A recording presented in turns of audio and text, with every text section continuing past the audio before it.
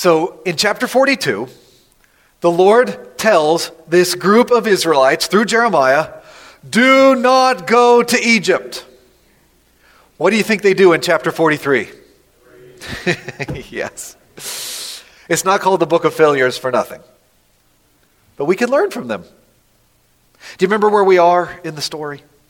We covered a lot of ground last week. We are in the chaos that came after the fall of Jerusalem in 586 BC. In chapter 39, we read about the walls of Jerusalem being breached and the city being burnt, just like Jeremiah said it would. King Nebuchadnezzar took over, just like Jeremiah said he would.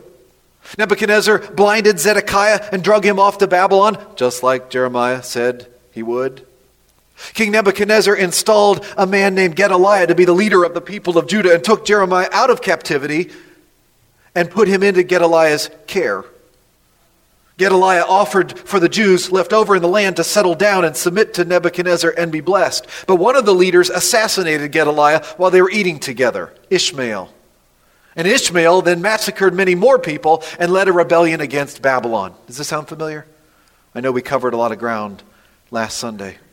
Another one of Gedaliah's leaders chased down and fought Ishmael. His name was Johanan, son of Kareah. And Johanan won the fight, even though Ishmael himself escaped. But Johanan rescued the hostages, one of whom was probably Jeremiah himself. And they hightailed it south to Geruth Kimham near Bethlehem. That's where they were at the end of chapter 41. They were scared that Babylon was going to blame them and punish them for Ishmael's rebellion.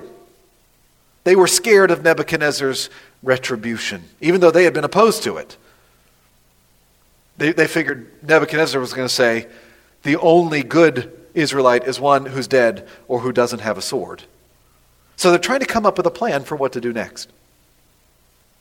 What's next? Well, their idea is to go to Egypt. That's often been a tempting idea for Israelites when they feel pressure from other nations. They get the idea that it would be smart to head down to Egypt land. Why? Well, Egypt represents power and stability. Yes, Egypt lost to Nebuchadnezzar in the Battle of Carchemish in 605 BC.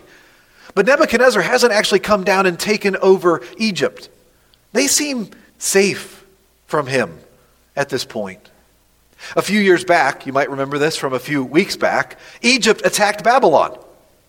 And that drew Nebuchadnezzar's men off of the siege of Jerusalem. Remember how the Pharaoh kind of got Nebuchadnezzar's attention with an attack?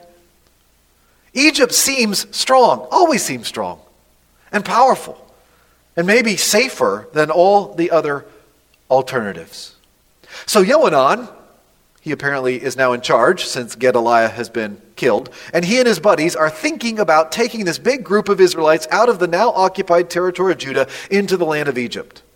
But first they had a great idea, and it's the best idea they ever had. They decide to ask old man Jeremiah if they should. Look with me now at chapter 42, verse 1.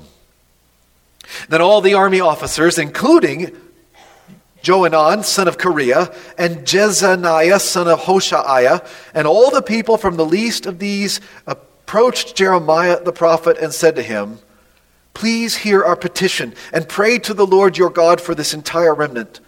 For as you now see, though we were once many, now only a few are left. Pray that the Lord your God will tell us where we should go and what we should do." All right. Hey, that sounds really good, doesn't it? Now, I have a feeling that what they're really saying is, please ask the Lord to bless our plans to go to Egypt. But that's not what they say. They say, tell us where we should go and what we should do. And Jeremiah says, okay, I'll pray for that. And then I will. Verse 4. I have heard you, replied Jeremiah the prophet. I will certainly pray to the Lord your God as you have requested. I will tell you everything the Lord says and will keep nothing back from you. Then they said to Jeremiah, "May the Lord be a true and faithful witness against us if we do not act in accordance with everything the Lord your God sends you to tell us. Whether it is favorable or unfavorable, we will obey the Lord our God, to whom we are sending you. so that it will go well with us, for we will obey the Lord our God. I wish we could just stop right there this morning. Just say, amen, sounds good, let's go home. It does sound really good. What they say is really good, and it would be good for you and me to follow their example here and to say the exact same things. We will obey the Lord our God.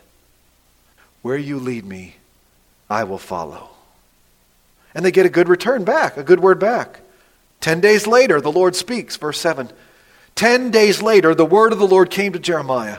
So he called together Johanan, son of Kareah, and all the army officers who were with him, and all the people from the least to the greatest. He said to them, this is what the Lord, the God of Israel, to whom you sent me to present your petition, says, if you stay in this land, I will build you up and not tear you down. I will plant you and not uproot you, for I am grieved over the disaster I have inflicted on you. Do not be afraid of the king of Babylon, whom you now fear. Do not be afraid of him, declares the Lord. For I am with you, and will save you, and deliver you from his hands. I will show you compassion, so that he will have compassion on you, and restore you to your land. Oh, doesn't that sound good? I wish we could stop right there. The Lord tells these people to stay put, to stay in the land of Judah. And he gives them some big promises if they do. Did the wording of these promises sound familiar to you? It should. I will build you up and not tear you down. That's from chapter 1, isn't it? What the Lord said he was going to do through Jeremiah. There were 6 things. 2 of them were build and plant. Or here's the other one. I will plant you and not what? Uproot you, right? That's the whole title of our series, isn't it? It all ties together. This language flows throughout the whole book. The Lord says that he is grieved, or he relents from this disaster he's inflicted on them.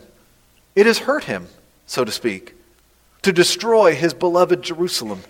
And if they will obey him now, he won't have to keep the judgment coming. He's not saying that he's made a mistake. He's pleading with them to not make the same mistake they have before, so they have a different outcome this time. Stay. If they stay in Judah, they'll be blessed.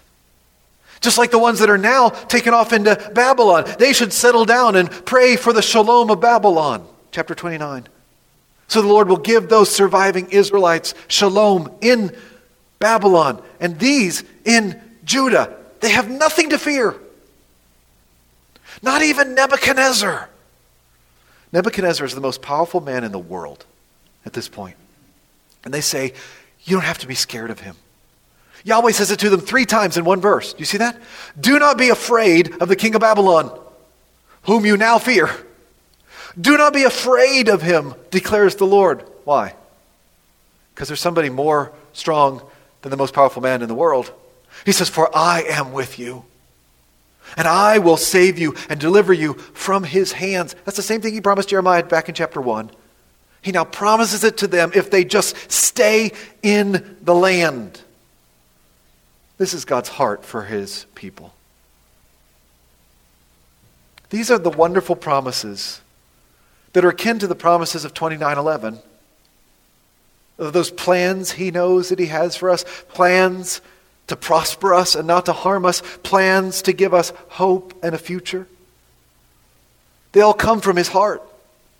I will have compassion so that Nebuchadnezzar will have compassion on you and restore you to your land. This is God's heart for God's people.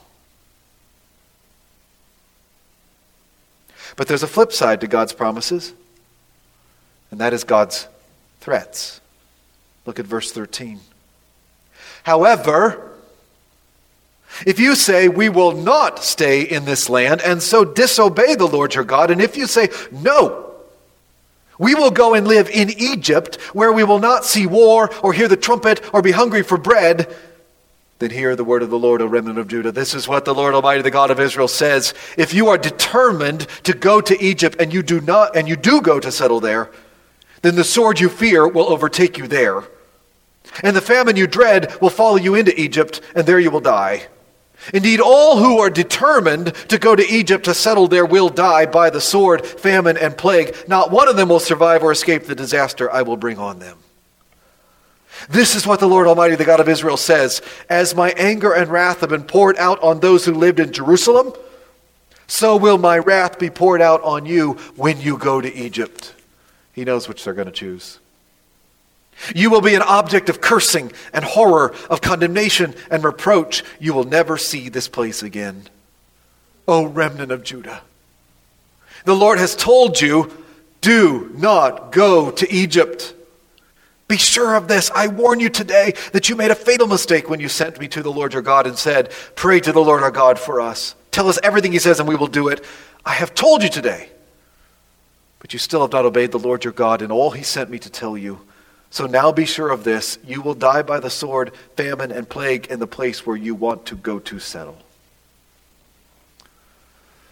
So the Lord wants them to stay. And he warns them through Jeremiah that if they go to Egypt, like they're tempted to, everything they're scared of happening to them in Judah will actually happen to them in Egypt. God says, do not go to Egypt. That way lies death. If you obey and stay, you'll be blessed. If you disobey and go to Egypt, you'll be in danger. It's that simple. Jeremiah says, thanks for coming to my TED Talk. Right? Thanks for asking. And so having listened to Jeremiah for the last 40 years and seeing that everything he prophesied came true just like he said, including both God's good promises and his awful threats, these Israelites believed Jeremiah and settled down right where they were in Judah and were blessed. I wish. That's not what they did. Not at all. You can tell that Jeremiah knew what they were going to do before they did it anyway. He should be used to it by now. They don't listen.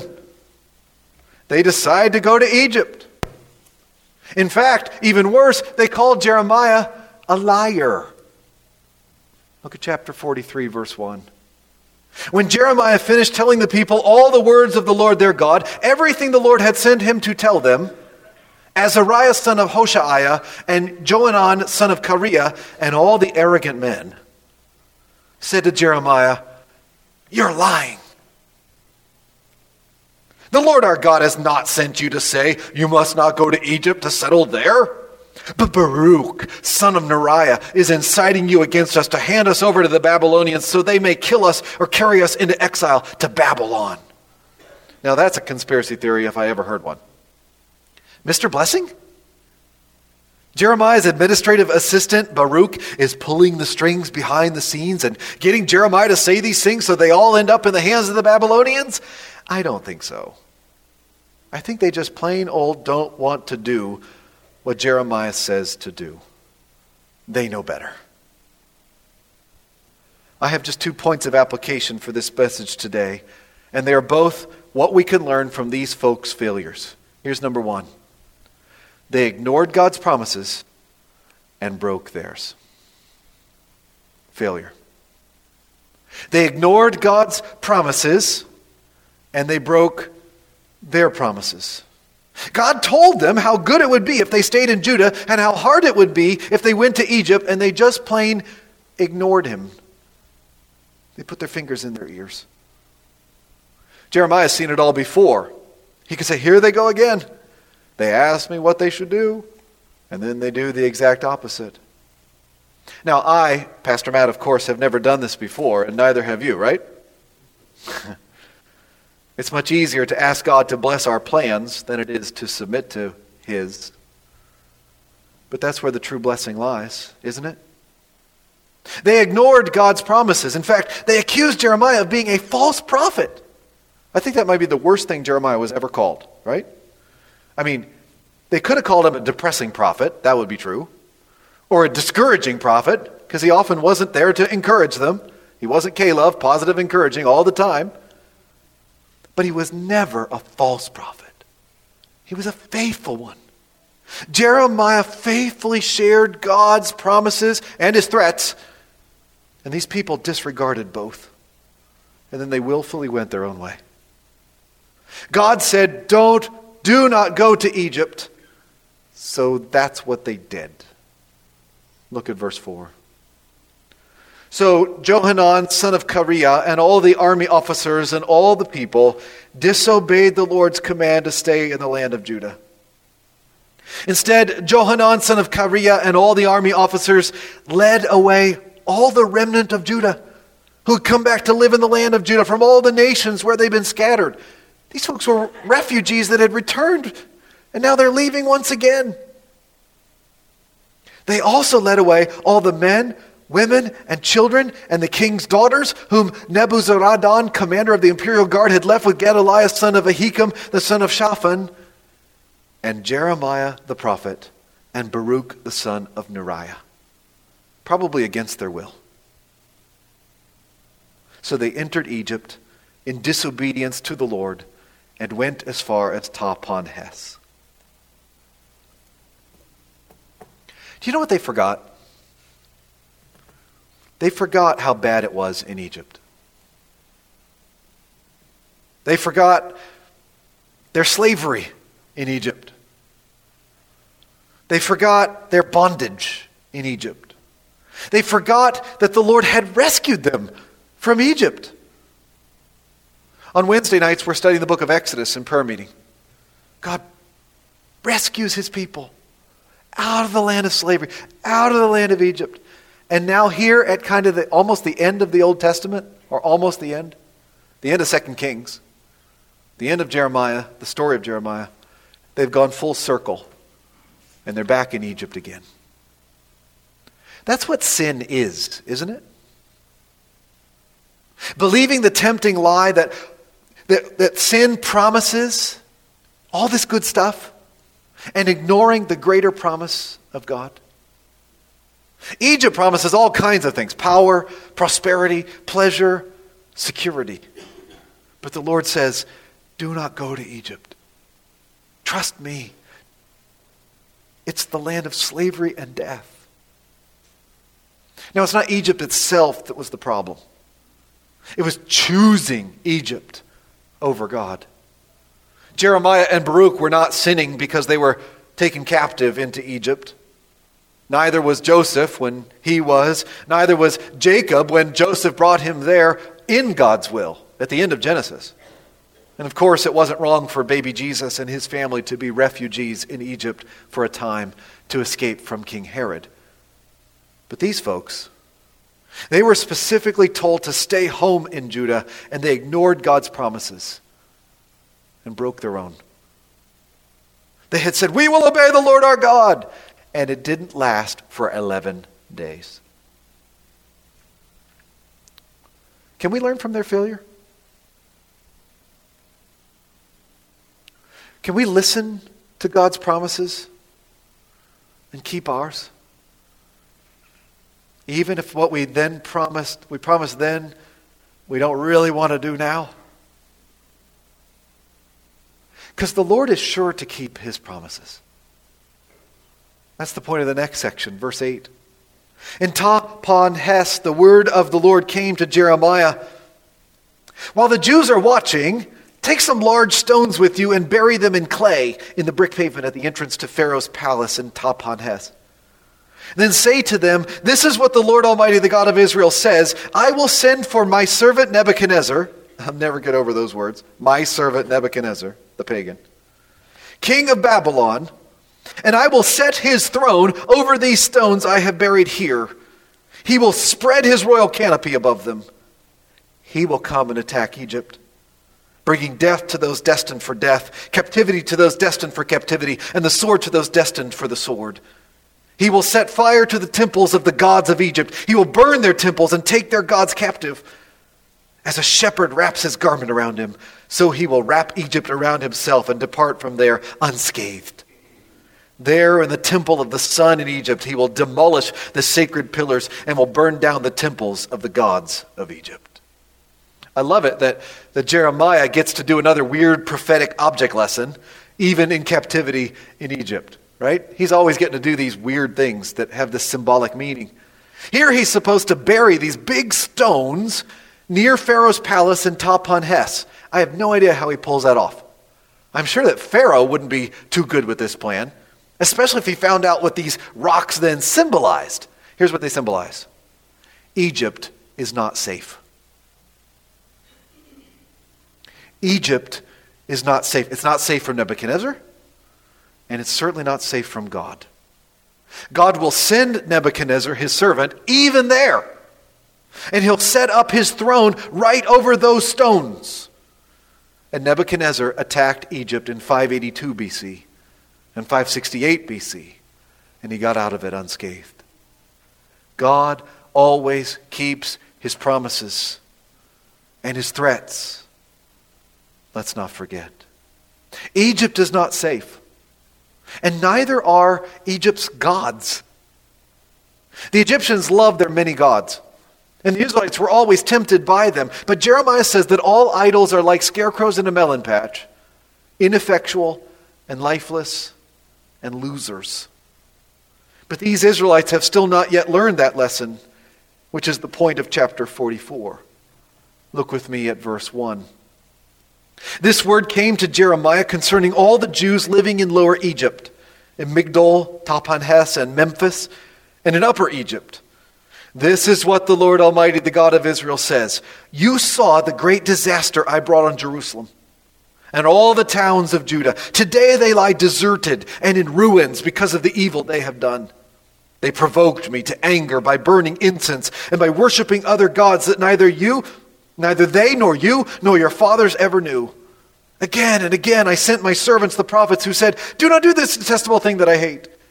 But they did not listen or pay attention. They did not turn from their wickedness or stop burning incense to other gods. Therefore my fierce anger was poured out. It raged against the towns of Judah and the streets of Jerusalem and made them desolate ruins they are today. Does that sound familiar? Have you been listening to Jeremiah for the last 10 months? It sure does.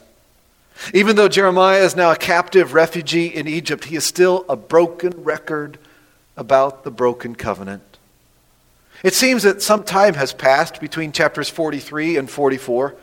The surviving Israelites have settled in several different places in Egypt, even though they never should have. And now the Lord is sending them a message about their continued idolatry.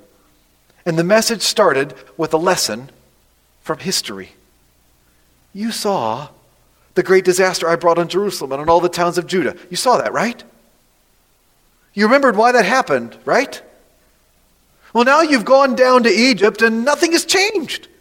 If anything, you guys down in Egypt have dug in deeper into worshiping idols. Why are you doing that? Look how he interrogates them in verse 7. Now this is what the Lord Almighty, the God of Israel, says. Why? Why bring such great disaster on yourselves by cutting off from Judah the men and women, the children and infants, and so leave yourselves without a remnant? Why'd you go to Egypt? Why provoke me to anger with what your hands have made, burning incense to other gods in Egypt where you've come to live? Didn't I tell you they're going to be carted away by Nebuchadnezzar? Didn't I tell you those obelisks that Egypt is so famous for are going down? You will destroy yourselves and make yourselves an object of cursing and reproach among all the nations of the earth. Have you forgotten the wickedness committed by your fathers and by the kings and queens of Judah, and the wickedness committed by you and your wives in the land of Judah and in the streets of Jerusalem? To this day they have not humbled themselves or shown reverence, nor have they followed my law and the decrees I set before you and your fathers. Therefore, this is what the Lord Almighty, the God of Israel, says. I am determined to bring disaster on you and to destroy all Judah.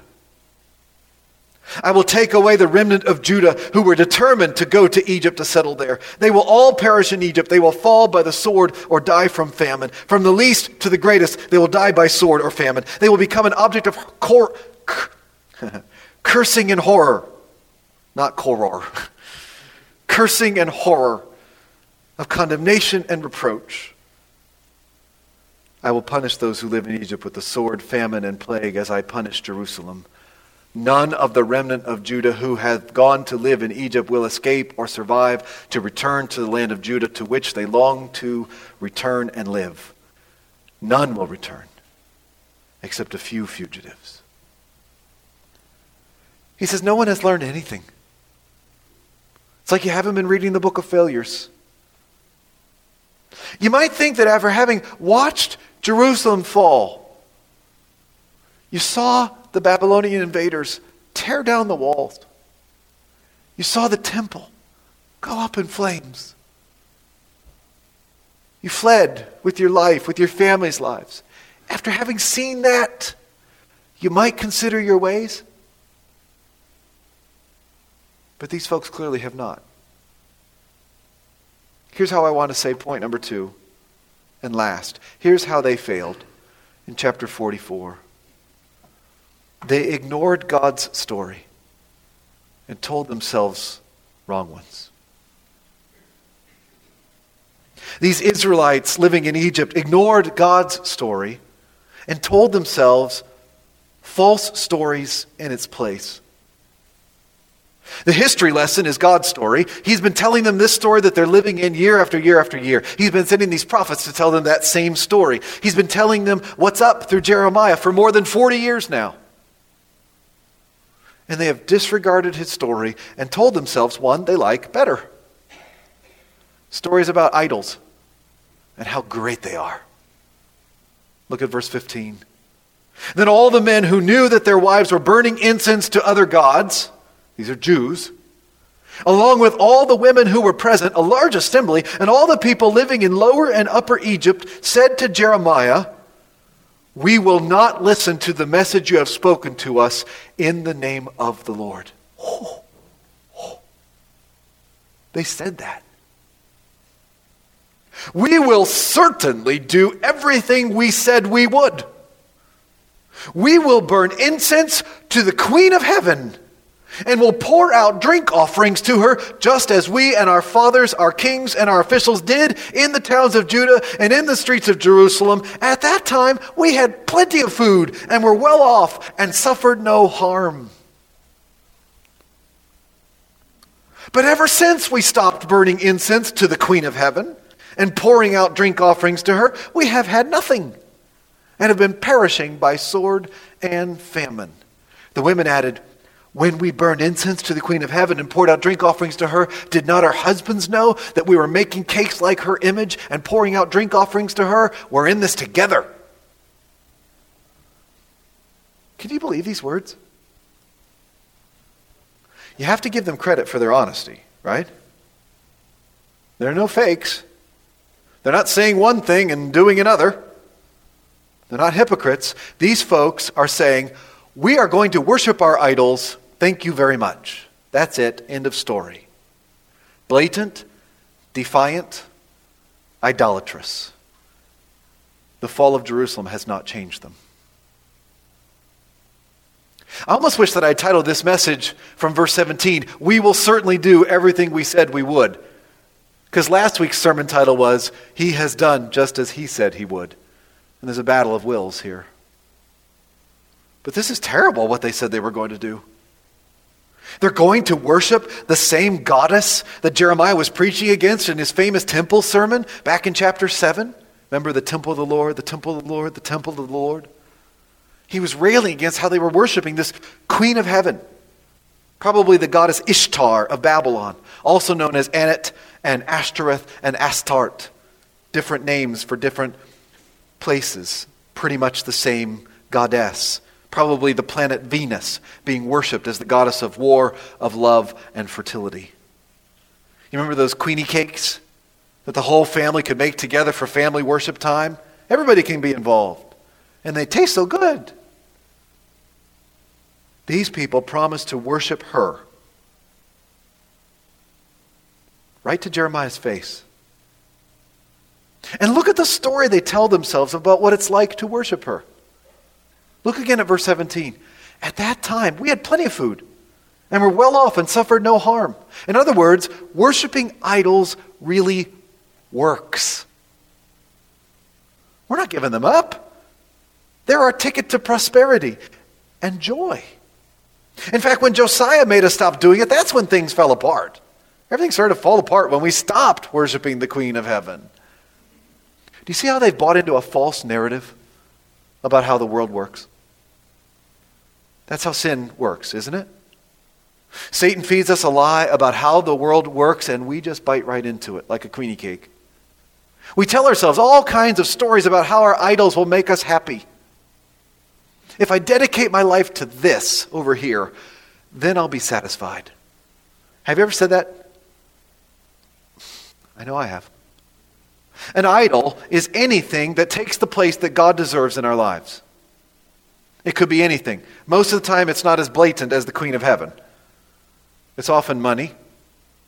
That's why Jesus has a name for it, Mammon, the god of stuff. Could be sex. Could be family. Could be sports. Could be entertainment. Could be work. Workaholism. Could be a particular relationship. It's often a good thing that's been morphed into a God thing in our lives, taken God's place. And we tell ourselves it's no big deal. In fact, we tell ourselves that our idol is a good thing that actually makes our lives work. What's wrong? No. What wrong stories have you been telling yourself recently? What false narratives have you sold to yourself? I often use gluttony as an illustration of this, my own gluttony.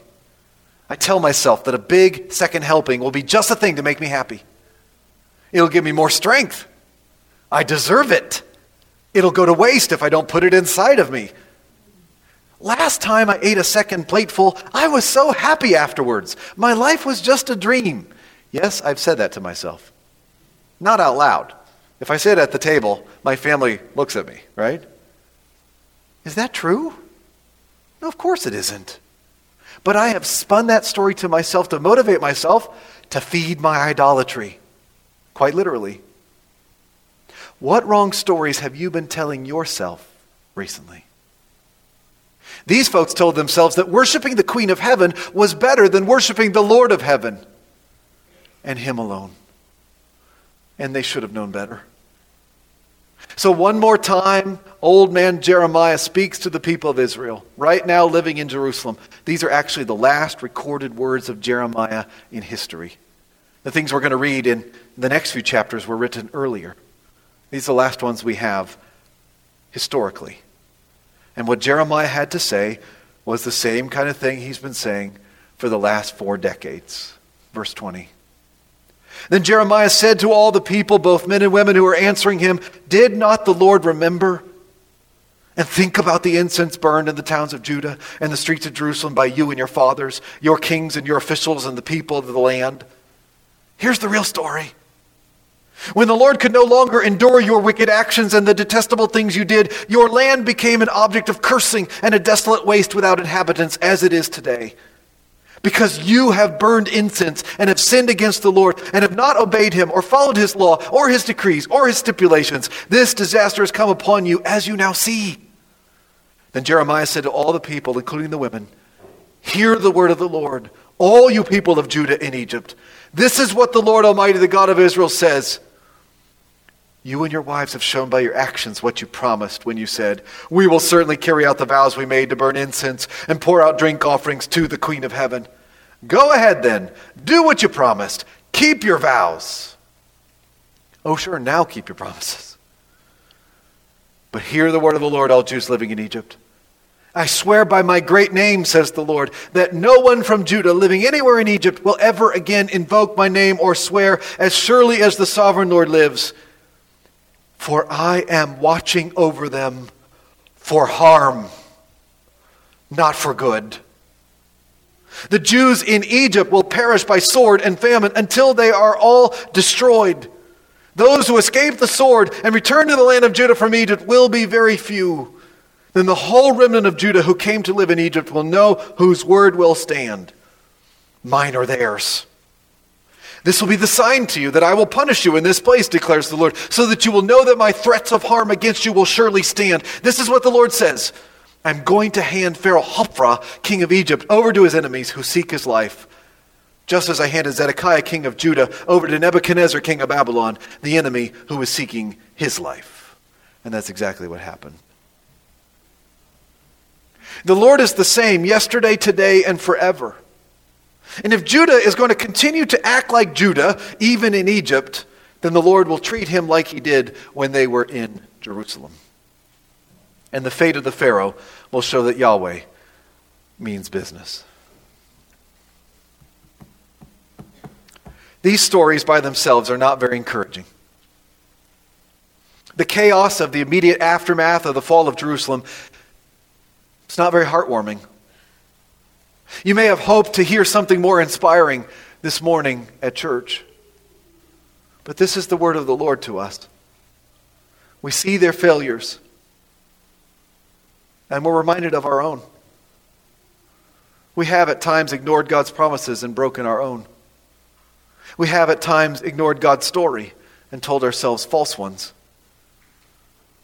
We too have gone to Egypt and worshipped other gods before Yahweh.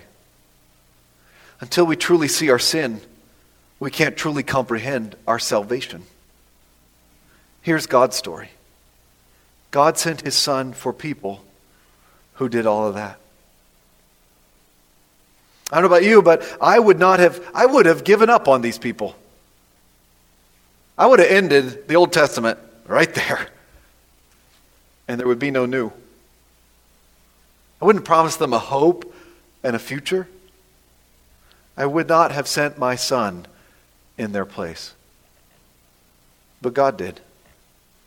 God so loved his enemies that while we were still sinners, Jesus Christ died for us, so that all who believe in him will not perish but have eternal life. Have you put your faith and trust in him? If not, I invite you to do so right now. These sad stories may not have been what you wanted to hear this morning at church, but this is the word of the Lord to us this morning. And we can learn from their failures. It is much easier to just ask the Lord to bless our plans than to submit to his, but this is the true way of blessing. Let's believe God's promises and his threats and keep our promises to obey him. And let's believe God's story, including the hard parts, the sharp parts, and continue to tell ourselves the true story, the way it really is, and root out and topple every idol that threatens to take his place. And then we'll be blessed. I think that verse 27 of chapter 44 is the scariest verse of the whole bunch, where the Lord says that he's watching over them for harm, not for good. That's the same word that we've memorized. Well, the watching over is the same word in chapter 1 to say that he's watching over his word to see that it's fulfilled, keeping constant watch. And it's also the exact same word in chapter 29, verse 11 that we've memorized, for harm. As long as they persisted in rebelling against them, he's watching over them for harm, not for good. But when we repent and put our faith in the Lord, he promises us the exact opposite of harm. He promises us shalom. For I know the plans I have for you, declares the Lord, plans to prosper you and not to harm you, plans to give you a hope and a future. That's God's story. Let's believe it. Amen? Amen.